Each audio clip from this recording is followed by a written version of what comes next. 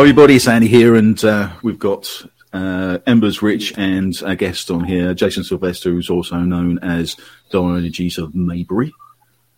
It's difficult to get the tongue around that sometimes. Diogenes of Maybury. Diogenes of Maybury. Do you want to tell us why, Jason? Well, Diogenes was the Greek cynic who told Alexander that, get out of my light. He was basically disdainful of human stupidity in general.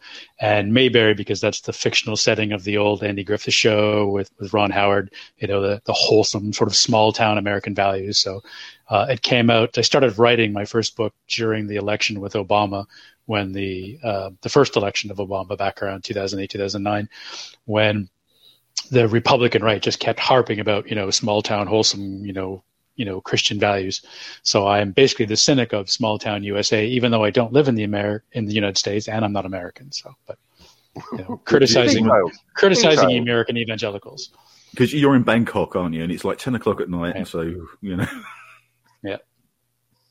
It's good to have you on, mate. And the reason why we got you on is basically because what we wanted to talk about on this podcast was the Bible, myth, truth, the difference between the two. And we've had some long conversations about a lot of this stuff. And I've got to say, you've educated me a lot on some of the myths of the Bible. And I wanted to sort of go through some of those because, again, sure. One of the things that theists tend to do is they go full on, young earth creationists. Everything in the Bible is completely true to the letter, everything.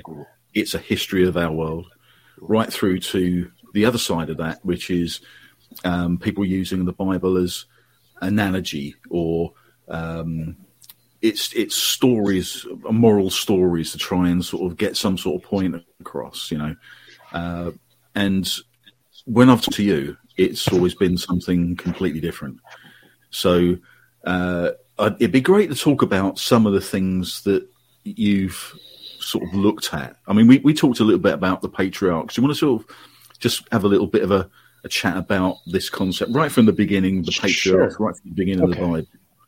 So a lot of the material needs to be contextualized, and I think that's what a lot of the theists who read the Bible literally, and even maybe not ones who don't necessarily take every word literally, but they still tend to think that the Bible is some sort of historical document.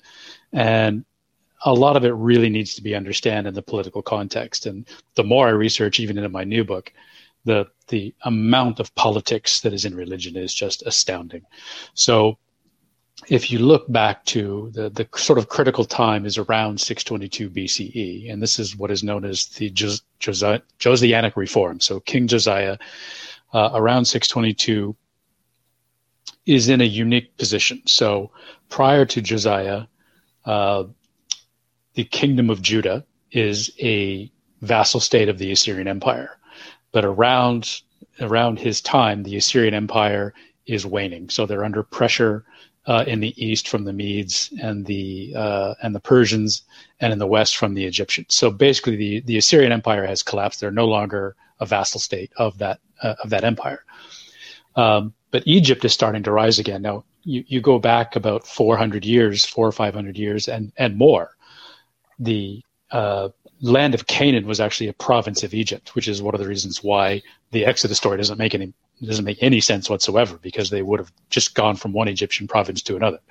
So they're reasserting their authority, and one of the things they wanted, Egypt wants to control Canaan, because that's a strategic link on the trade route between Egypt and the Assyrian Empire in what is known as Mesopotamia, right, the land between the rivers. So you have to come up the coast of Canaan, modern Israel, to get up into like Damascus, and then onto the trade route through the Fertile Crescent. So it's a strategic trade route.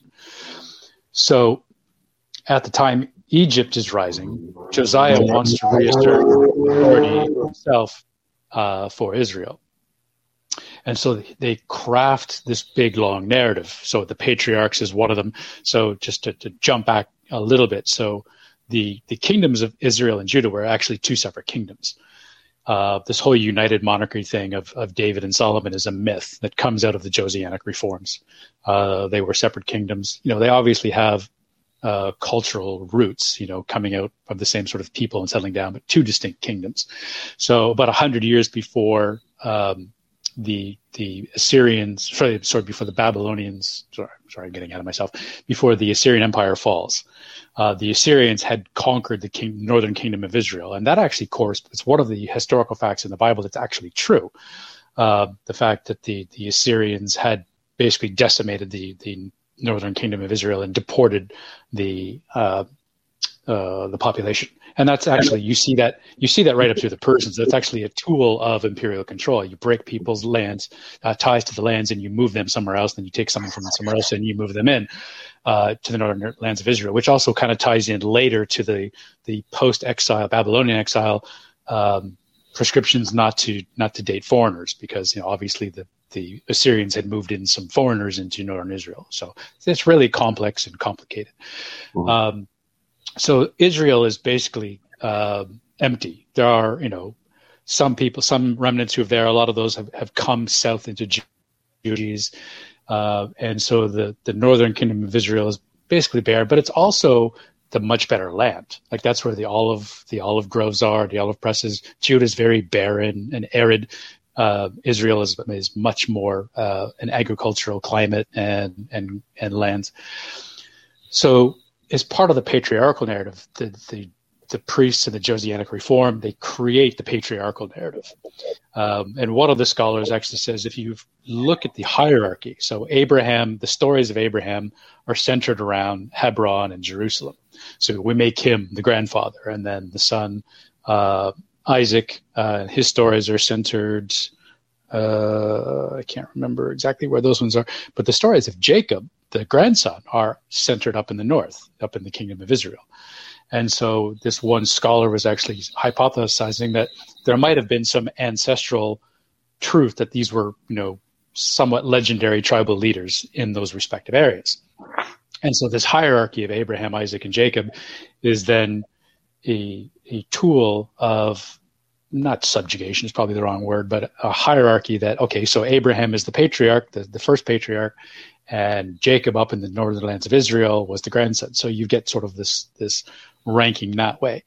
And so they kind of create this epic of this great family narrative. Like, see, the lands of Israel, they used to belong to us under David and Solomon, and then these wicked kings of Israel, went off on their own. And if you actually read the book of Kings, it's like, they did all the kings of Israel did evil in the sight of the Lord. It's just blatant propaganda, to the winner writes the history, right? So they create this big family narrative. The same thing happens in the Exodus. So Egypt is trying to take over, so they create the Exodus story. That, hey, we beat Egypt before, we can do it again. And so it's all about creating this big family narrative, and they're projecting themselves back into the Bronze Age. Now, the archaeology has proven that Israel does not exist as a separate people, a distinct people in the Bronze Age. The Jewish people are a product of the Bronze Age collapse and the dawn of the Iron Age. So when the city-states collapsed, these formerly we would today call them Bedouins, these nomadic herders of sheep and goats who would normally have traded with the city-states that all collapsed at the Bronze Age collapse, have then moved into the Central Highlands and settled down. And that's when you see the beginnings of the Israelite culture emerging, around, say, 1100 BCE. And then you get the stories of David and Solomon around 1900 BCE. And so a lot of it is very contextualized. So you've got to understand it that in 622, Josiah and his priests are creating this whole narrative of, we are one big happy family once, therefore I am entitled to take the lands of the kingdom of Israel from myself because they used to belong to my ancestors anyways. Then they went off and did their own thing, but I'm essentially allowed to have it. And it's called the documentary hypothesis, and there's some debate over how accurate it is, but I think it has some merit. That if you look at things like, why are there two names for God, Jehovah and Elohim? Why are there two sanctuaries, Jerusalem and Bethel? And they postulate that this is the merging of the northern and southern traditions during the time of Josiah. So they can't just eradicate the northern traditions. They've got to find a way to incorporate them. So the northern god is El, the northern sanctuary is Bethel, And so it all starts coming together, and that's why you have two priesthoods, the Aaronite and the Levites. So a lot of it, again, is very, very contextual. So, because it sort of seems like it's turning it from this wondrous mythical story of the patriarchs into a document, or like a political document. It's like it's changing the narrative completely. If you read what it actually is, and if you understand what's actually happened from a historical point of view, you suddenly realise that the Bible isn't some magical journey of humanity. It's actually politics on a page. And I think what I just want to pick up actually on a little side comment that you actually made throughout that. And when you were describing that initial circumstances, you turned around and said, and that's one story, one of the few stories in the Bible that's actually true. And the very fact that there are actually so few stories in the Bible that are actually true that you could make a statement like that. I mean, even, we do have the hardcore evangelicals in this country. We do have them. They're not as loud and they're not as powerful as they are, say, in the US, but they are out there. And in fact, we nearly had one running Northern Ireland for a little while, but that's a discussion for another day. But even some of the more, liberal-minded believers, certainly those that I know, the vast majority of believers that I know are fairly liberal-minded believers. They still think that there is elements of truth in some of these old stories. And how do we actually go about deconstructing that for them, helping them understand that actually, no, the vast majority of this stuff is either simply made up out of whole cloth, or as you say, actually made up, taking grains of truth and making up stories around them to perpetuate a political agenda. How do we actually do that? I would think you need to encourage them to read the scholarship that's out there. The funny thing is the archaeological scholarship. It's only been the last generation or two, within the last 20 to 40 years, that the archaeological methodologies have radically shifted. Because prior to about, say, 1980-ish, the archaeologists were going out there with a biblical agenda. It was called the spade in one hand and the Bible in the other. And they were going out there and were looking for things to confirm the Bible. And so they would force fit. Yeah. Wasn't there an Israeli, a pair of Israeli archaeologists that was sent there into the Sinai Peninsula back in the 60s and was told by the president of Israel at the time, go and dig up the title deeds to Israel. And they came back and they said, we've pretty much dug up the entirety of the Sinai Peninsula, and there is no evidence whatsoever that the Exodus, the key foundational story, really, is true. It was Finkelstein, and what was the name of the other chap? Silverman. Well, I don't know. Silverman. So, the documentary. It's actually a book, and then it became a documentary. It's called The Bible on Earth, which is written by Finkelstein and Silverman. Whether they were the archaeologists who went out in the 60s, I don't know if that was them or not. I don't know. But there was that, and that happened, and they came back and they said, "I'm sorry, but it just isn't there." Yeah. Back in 2016, the Israel Museum put on an exhibition, and the hall for the Exodus was an empty room. So here's even the Israel Museum in Israel putting on this exhibition and saying there's nothing there. It's a story. So, but there are bound to be a few little grains of touching on truth, because things like major battles, we already have archaeological and historical evidence to back that up. Nothing to do with the Bible or Scripture. We would have known about that even if it wasn't mentioned in Scripture. So that's already existed. So it's surprising that people who put the disparate various texts of the Scripture together over many years actually knew about these battles. I mean, they'll be closer to them than we are, but we have the evidence irrespective of what's in Scripture. For some things, yeah, not for everything. Yeah, and I'm not talking about everything. I'm talking about sort of major battles of Assyrians. So we know about that anyway. Right. Do you know what surprises me though is that the archaeologists would go into the Holy Land, as you say, Jason. We'd look at Bible in one hand and spade in the other, and putting any credence on the Bible as some sort of roadmap to history, without because that doesn't seem like the sort of thing that even in you say it's pre-80s, but it doesn't seem like the sort of thing that even pre-80s that someone people of science would have tried to shoehorn the history into the Bible. Rather, they would just go there, look at the evidence, and then religion is a powerful set of blinders. Yeah. I mean, so I remember you talking about something about the, the Wars of Jericho, the story of the Wars of Jericho. Right. That was Kathleen Kenyon, I think, in the 50s.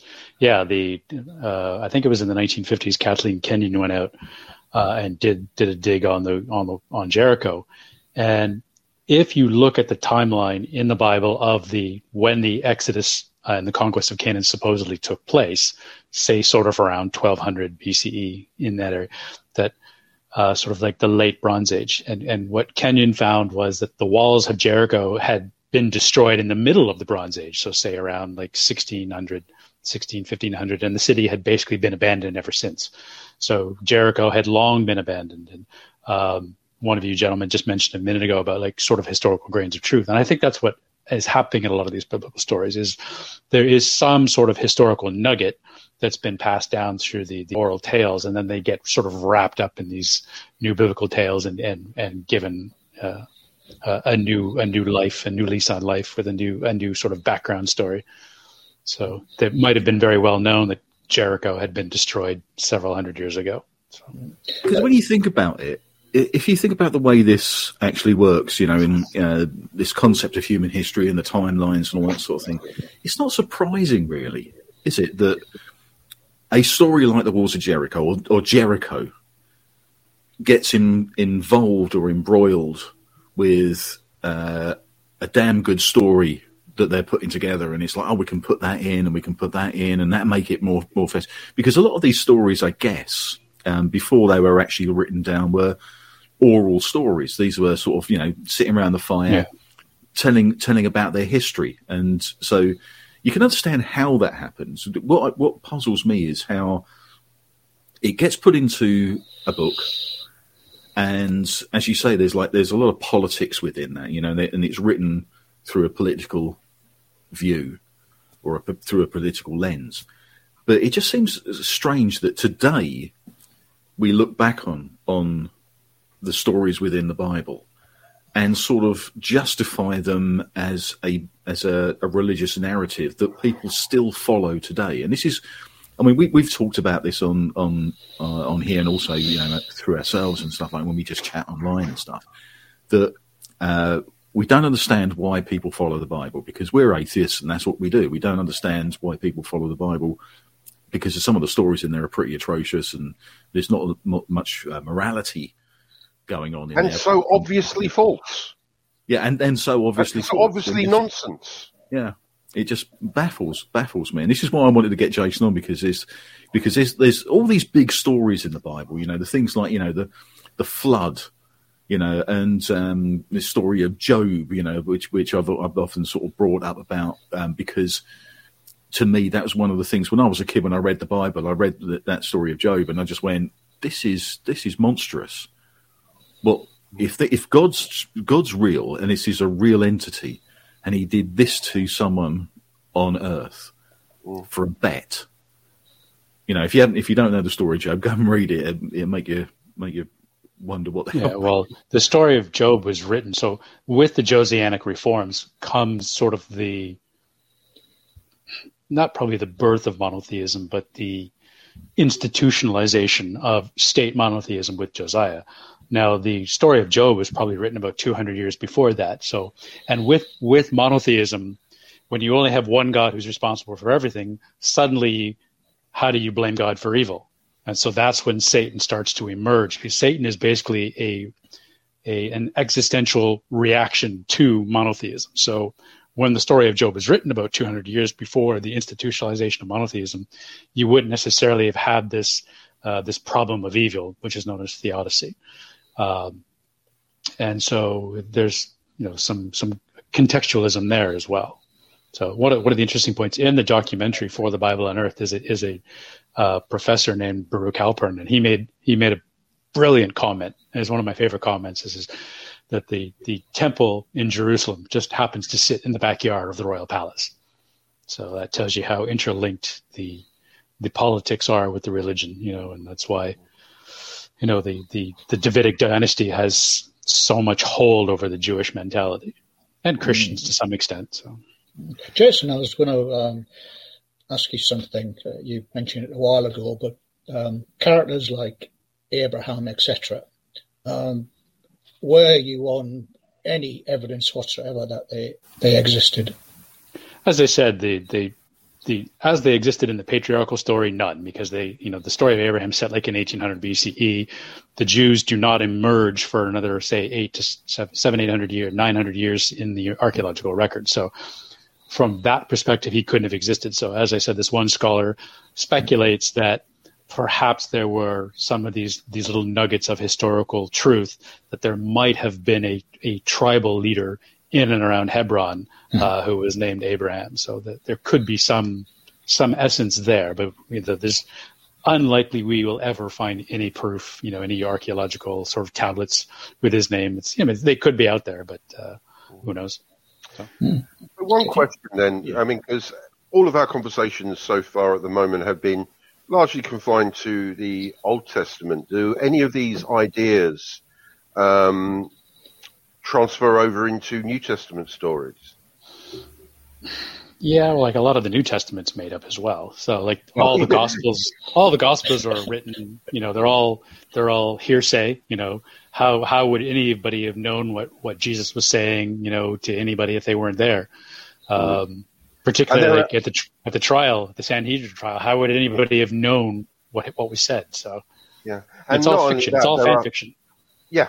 I mean, I like the fact that you brought up the sort of the trials, because again, the trial before Pilate. We know that Pontius Pilate was a real person. We have archaeological and historical evidence for him, but what we have in history, what we have in the record, is a completely different character to the one that is portrayed in the Gospels, for example.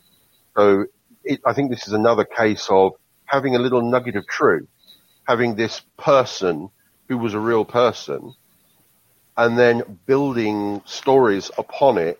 Oh yeah, all of the titles given to him have been built on top of him. So the fact that he got deified in the first place is a bastardization of the Jewish phrase "son of God." All Jews were sons of God. But where does Christianity take hold? It takes hold in the Greek world.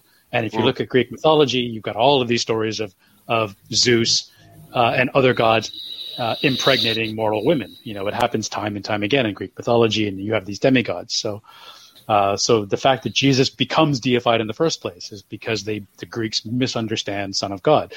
When Jesus is talking about the Son of Man, he's talking about Daniel he's talking about Michael, the Archangel Michael, which is in Daniel chapter 12, which says, again, this is an apocalyptic book written at the time of the Maccabean revolt, when the Jews are having an existential crisis and they're seeing their culture potentially being annihilated. And this apocalyptic book comes out and says, Michael will stand up and defend us, and he's the Son of Man. So that gets Jesus is talking about, hey, Michael's coming any day. You can set your watch. Michael will be here. Don't worry. He's coming. In our lifetimes, it's happening. Well, that's a new thing I've learned today. Thank you. No. So obviously you've written these books and you're writing another one at the moment. And before we came on, we were talking about how do we, because I've listened to some of your conversations before, and I've listened to some of the things that you've said, and sometimes it runs away from me. And what I'm thinking, one of the things that we're interested in doing is trying to get people to understand that these books are mythologies, that these stories are all made up, and we have, as you demonstrate, the evidence to prove that these things are all made up. How do we make that accessible to the ordinary, everyday person on the street? Someone who isn't perhaps likely to go out and read scholarship, for example. You could maybe have some of these. One of the things I've noticed is, people don't really like to read. YouTube seems to be the more chosen vehicle these days for people. They can just sit back and watch a video. So maybe have more of these discussions where you can kind of discuss, one, that the Bible is political, two, that a lot of the stories are made up, three, that there's a lot of forgeries in the Bible. Even there's whole books that are forged. Like Bart Ehrman has written a book called Forged, that there's entire books of the New Testament that are forged in the name of Paul, because Paul has all this authority. And so, hey, I want to get my book accepted, so I write in the name of Paul, and it gets accepted. But even within books that Paul did write, there are forged passages that have been written and inserted. And the scholars know this because they're written in different styles. And if you look at sort of where they're shoved in, like you sort of take this verse, and they go together, but then, right in the middle is like this thing that just doesn't make sense. Like Paul is actually quite open and liberal about the inclusiveness of women. And I think it's in 1 Corinthians. Don't quote me on that. I think it's, if I'm going from memory, it's like 1 Corinthians 14. There's a passage where Paul says women should be silent in church, but it interrupts the flow of the passages before and after it. And it also contradicts what Paul says in Romans. He's introducing women like Junia, like foremost among the apostles. And then that gets tied in with, I want to say Timothy. The Timothy was written in Paul's name, but it's describing a situation that does not exist in Paul's day, namely that there is an established church with a hierarchy, which does not exist in Paul's day. These are individual communities. All of Paul's letters are written to all these communities, the community in Corinth, the community in Galatia, et cetera, et cetera. But when Timothy is written, you're now well into the 2nd century. The prophecy of Jesus that thou shalt not taste death till my Father's kingdom have come. The last apostle has died. Nothing's happened. Oh, shit. How are we going to rebrand our story? So now the church has settled in, and you now have an established church. So Timothy is written at a time when there is an established church. And then Paul is saying, women, shut the hell up, go make me dinner. So that's obviously at odds with what Paul actually said about women in Romans. And like that forged passage that's in Corinthians. So there's lots and lots of scholarship out there. So I think to be accessible to people, maybe we have some dialogues with them, and maybe Atheist UK can bring on some scholars. If you're, I know Andy wants to have more casual chats, but for maybe at Atheism UK after COVID, you guys could maybe invite some scholars from one of the universities to come and give a talk in public, and you could invite the local liberal Christians to come in here. So I know that would be fun. The one I would recommend, the book that sort of inspired me to write the book I'm doing right now on the history of atheism, was written by the Oxford professor, and I love his title, Professor of the History of the Church. His name's Diarmaid MacCulloch. And he wrote a book called Christianity, the First 3,000 Years. It came out in 2009. And BBC actually did a 6-part documentary series on it as well. And it's brilliant. It's absolutely brilliant. So I would say if you can invite him down from Oxford, that might be good. I invited him to come on the show with me and Andy, but he declined. But maybe to come and do a live talk, maybe he would be open to something like that. But he's definitely a scholar who's got all of these facts on the New Testament at his fingertips. So. Mm-hmm. Do you know the thing that's always struck me, and I've read this ever since I was young. There's been quite a lot of books about whether the validity of the Bible and things like that, and especially on things like the New Testament. And there's loads of stuff on YouTube about the story of Jesus, and how you've got people like Cyrus is a precursor to the story, or there's loads of Mithra, and do you know all those stories that have the same narrative of son of God, born of a woman that didn't have sex with a man, born of a virgin, and all those sort of things. They're common mythologies. That's a mistake, isn't it? In translation, that doesn't say that she's a virgin. She says she's a young virgin, fertile woman or something. That's one of the points I made in my first book, Manifest Insanity, on the Judeo-Christian doctrines, is the very fact that Matthew used the word virgin tells us he's not living in Judea using the Hebrew Bible. He's living in a diaspora community using one of the Greek translations of the Hebrew Bible, which had made this translation error at Isaiah 7:14, which was a passage. So I mentioned earlier that Judah was a vassal state of the Assyrians. So Josiah's grandfather, Hezekiah, so that passage in Isaiah was written about Hezekiah, Josiah's grandfather, at the time when Judah was submitting to being a vassal state to Assyria. And it's saying, there will be a Davidic king who will come, who will free us from this bondage to a foreign power. And so, the fact that Matthew and then copied by Luke are using this virgin passage, it just adds fuel to the fire, the whole virgin birth narrative. And then later the Catholic Church, doubles down and they insist the perpetual virginity of Mary, that there couldn't have been other children. And it's all nonsense. One of the ones, I can't remember which scholar, there's probably several.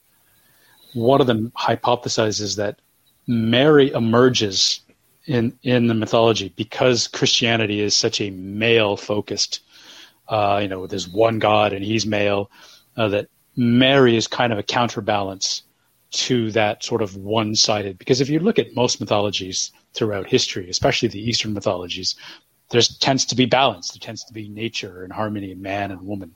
And so that Mary is kind of a counterbalance to this. And so the cult of Mary really starts taking off in later generations.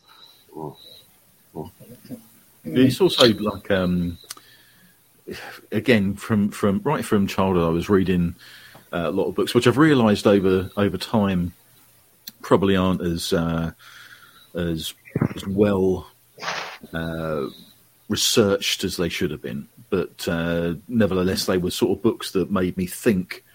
But I always remember that concept that the story of Jesus was just pulled from lots of other types of myths,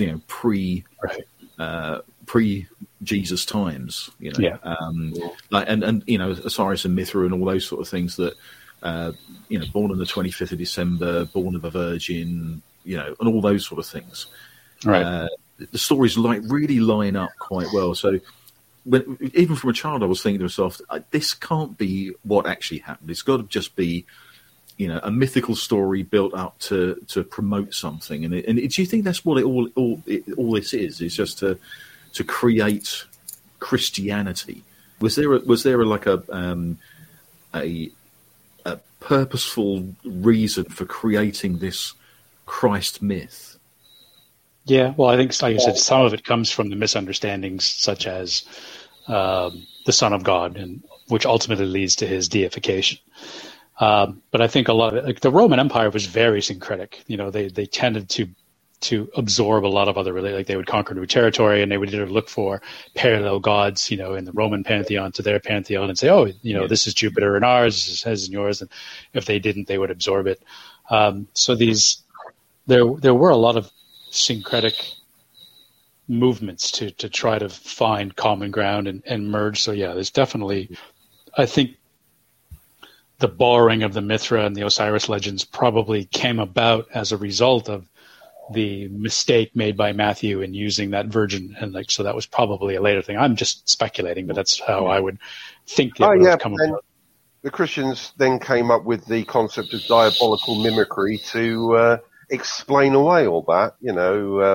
The devil planted those pre-Christ, pre-Christian stories to make it look like Jesus was actually a compendium of these previous.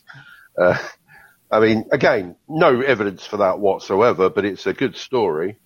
If But if you look at the satanic mimicry, so picture in your minds the sort of common features that Satan would have. So just sort of picture in your mind what you think Satan would have. Now start deconstructing that. So what happens as Christianity starts spreading throughout the Mediterranean is you start taking all of the gods of those cultures and you take their features and you say, oh, this is an evil god. So the horns of Satan, that's Baal. The cloven feet, that's Pan. The red body and the forked tail, that's Set in the Egyptian mythology. So they start taking all of these characteristics of the local gods and you start stapling them onto Satan. Poor Satan. Oh dear. Yeah. So it's something that they've been very good at for forever, really, by the sounds of it, in terms of stitching these stories together and presenting them as if they are the sort of the final product. Which I did a meme for my page a few years ago. I was speculating. I like to try to do these thought experiments where I think, 1,000, 2,000 years in the future, and what are they going to be like looking back at us? And given that people tend to be historically ignorant, and they don't bother to look things up, and they just accept things on the surface. So I created a meme called Jedi Mormontology, because the Jedis, the Mormons, and Scientology all kind of have this space theme to them. And so in 1,000 years, all three of them will just emerge together into one big narrative, and no one will question it. There's a story for a book. Or Jason, if you get that religion going now, you could make an awful lot of money as their prophet. Well, isn't that what L. Ron Hubbard is? You want to get rich, start a religion, and so he Exactly. did. So I actually wrote. When did I write it? 2017. Yeah, I wrote a full-length screenplay on the historical Jesus, and actually this scholar, what I mentioned at Oxford, I mentioned it to him, and I talked to a Yale scholar who's helped me a lot with the Old Testament scholarship, and I said I'm working on this historical Jesus. He says, we in the scholarly community have been waiting a long, long time for someone to tackle this. And apparently, who is it? There's a director who's working on it right now. I think it was the guy. It doesn't matter. I can't remember his name. He's working on this. And in my screenplay, I'm trying to make it relevant by using contemporary references. So James, the brother of Jesus, who goes on to become the head of the Jerusalem church. So when you read Paul's letters, he's talking about James and Simon Peter and John. So in my book, James I've consciously given him the traits of Joseph Smith, the founder of the Mormon religion. Yeah. And Simon Peter, I've very consciously given him the traits of L. Ron Hubbard. So... Awesome. Listen, just to round this off, the other day, Jason, I was talking to you about a video that I saw on YouTube, which was a rabbi talking about the first 5 books of the Torah, and I was having a chat with you about how he was justifying the stories, so the story of the flood and Genesis and Leviticus and all those sort of things. And the reason why I brought it up to you the other day was because when I was watching it, I was thinking to myself, what this guy is actually doing is making up a shell around the story that, when it's obviously very, very well practiced. I mean, it sounds like, him and his fellow rabbis have sat round tables, whether that's, virtual tables or whatever, so just talking about this and working out how the story, what it actually means, the interpretation, which is the sort of, Gnostic sort of concept of this, this hidden knowledge type thing. You don't really know the actual meaning of this, and what it struck me was that it just sounded completely made up. They're taking these books and, this is what Genesis actually means. It doesn't mean it, it says in the beginning, not the beginning. This is in the beginning. It's not the very beginning, but it's in the beginning. And, how the heavens and the earth were created, and how the earth was the lowest form of the lowest form of the world or the cosmos or whatever. But it just seemed to me that it just seems like a bunch of people getting around a table and going, how can we justify this? How can we justify what the actual words are? So if it wasn't actually literal that God created the world in 7 days, or everything in 7 days, the heavens and the earth, then what does it actually mean? How can we translate that to the young? How can we sort of make this story palatable and like we know more than there is in the Bible? Like we're the ones that have got the knowledge. Yeah. Well, you got to remember, I think Hitch said this, that, you got to remember these are people who didn't know where the sun goes at night. This is like a pre-literate society who's had these oral stories that get passed around and then finally get written down during the Assyrian age. And it's the argument that these rabbis are needing to engage in this sort of mental gymnastics is because they're all arguing from authority, which we know is a logical fallacy. Yeah. They cannot admit that it's bullshit without unraveling their livelihood, everything they devoted their entire life to. And their power. And if you look at the Talmud, what is the Talmud? It's a series of discussions between rabbis, right? Where the rabbis are having these disputations and discussions of what all these things mean. So this is actually a fairly common thing throughout Judaism. Now, Maimonides, who was an Aristotelian philosopher in the late 1100s, he was sort of the first to formulate this concept of allegorism, that if something doesn't fit, like the story of Joshua stopping the sun at Jericho, obviously we know that's not physically possible, so it must be interpreted figuratively. So, and this is where Spinoza comes along, and he's like just utterly dismissive of the rabbis and Maimonides, and he says the rabbis are completely crazy, and he dismisses Maimonides completely. They can't just go to the lowest common denominator and say it's just nonsense, so they won't. So they have to come up with all these rationales, which is just ludicrous. So rather than just stripping it down, the ultimate regression back to, the first premises. And I was actually thinking the first convert that I know of was talking to this girl, and she'd been searching for the truth. She had been raised in a Catholic family, and she'd gone to an evangelical church, a Muslim church, and she kept searching through all these different faiths looking for the answer. And I was the first person that actually made sense to her. I said, well, how about the fact that they're all wrong? They're all starting from the premise that there is something when the right answer is there is nothing. And that was the first time that anybody had ever given her an answer that actually made any sense. And the light just went on for her in that moment. So incredible. Listen, and that's what these rabbis. We've come to the end of our time. Otherwise, we're going to overstay our welcome, and people are going to bugger off. So we're going to sort of bring this to an end. Guys, it's been great again. I love talking about this stuff. It's so interesting. If you've got any questions, put them underneath the video. Ask us anything. We can't say we were going to be able to answer everything, but we'll try in our best way we possibly can with as much honesty as we possibly can, because we've got no extra grind here. Embers, Rich, and Jason, thanks very much for joining us today. Brilliant, and fantastic. Don't forget to like, share, and subscribe, and press the bell. Yeah, subscribe. Subscribe. We've only just started this, and we need 100 people subscribing. Otherwise, we can't do anything. We can't push it anywhere. So yeah, please subscribe. But yeah, comment as well, because that's what we will survive on. Is getting some feedback and that sort of thing. But anyway, all right. So that's it for today.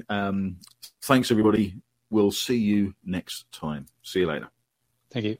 Bye. Well, thanks for joining us today, and don't forget to click that like button. Also, make a comment, and of course, subscribe to the channel. We'll see you next time.